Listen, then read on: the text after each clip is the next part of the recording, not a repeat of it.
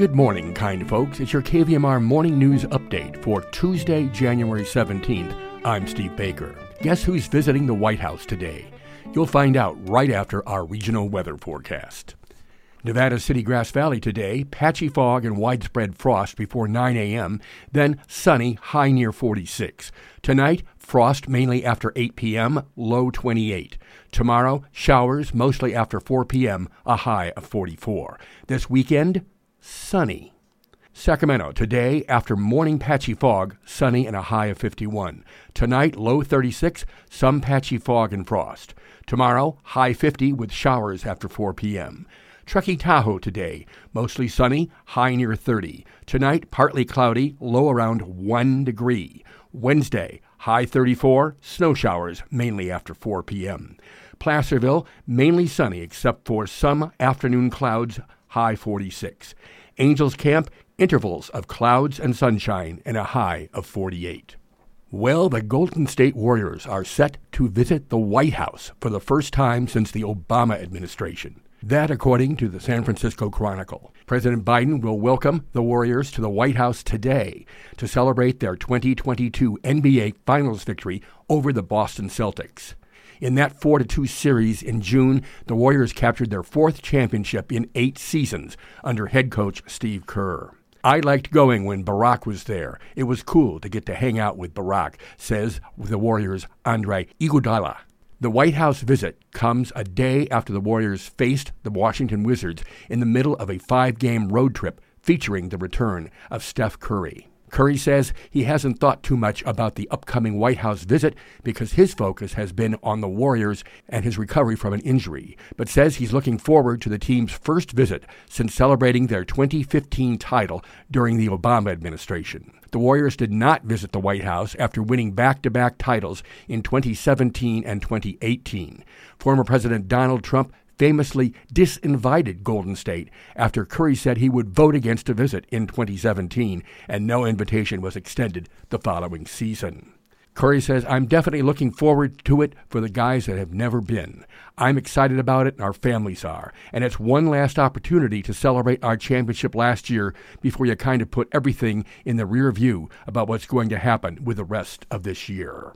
The celebration will be held in the White House's East Room. And in our Names Make News department, the Nevada City Chamber of Commerce is announcing its 121st annual installation and awards for outstanding community service. Artist David Parker is the recipient of the prestigious Elza Kilroy Award.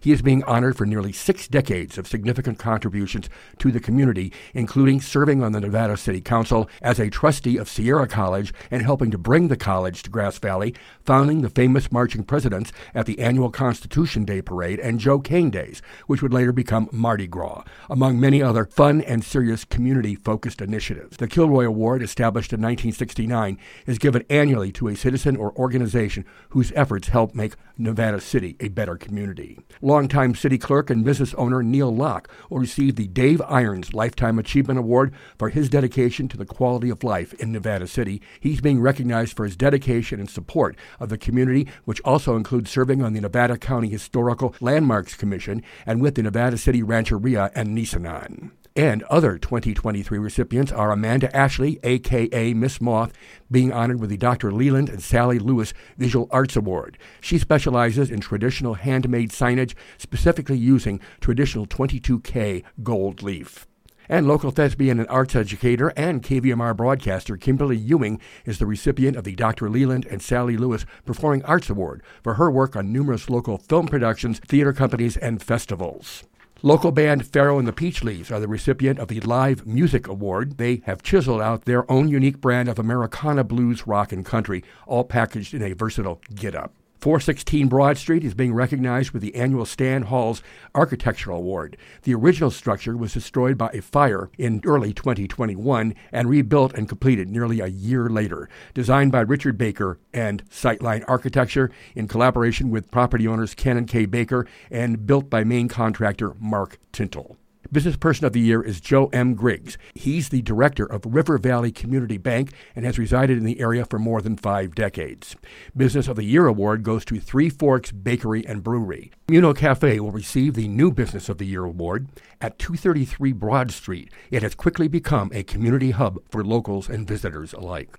And the Community Service Award goes to Holy Trinity Episcopal Church for their unyielding dedication to community service and to improving the lives of others in Nevada City. The awards will be presented to the winners on Saturday, February 4th at 5:30 p.m. at the Miners Foundry Cultural Center. Information on that, NevadaCityChamber.com.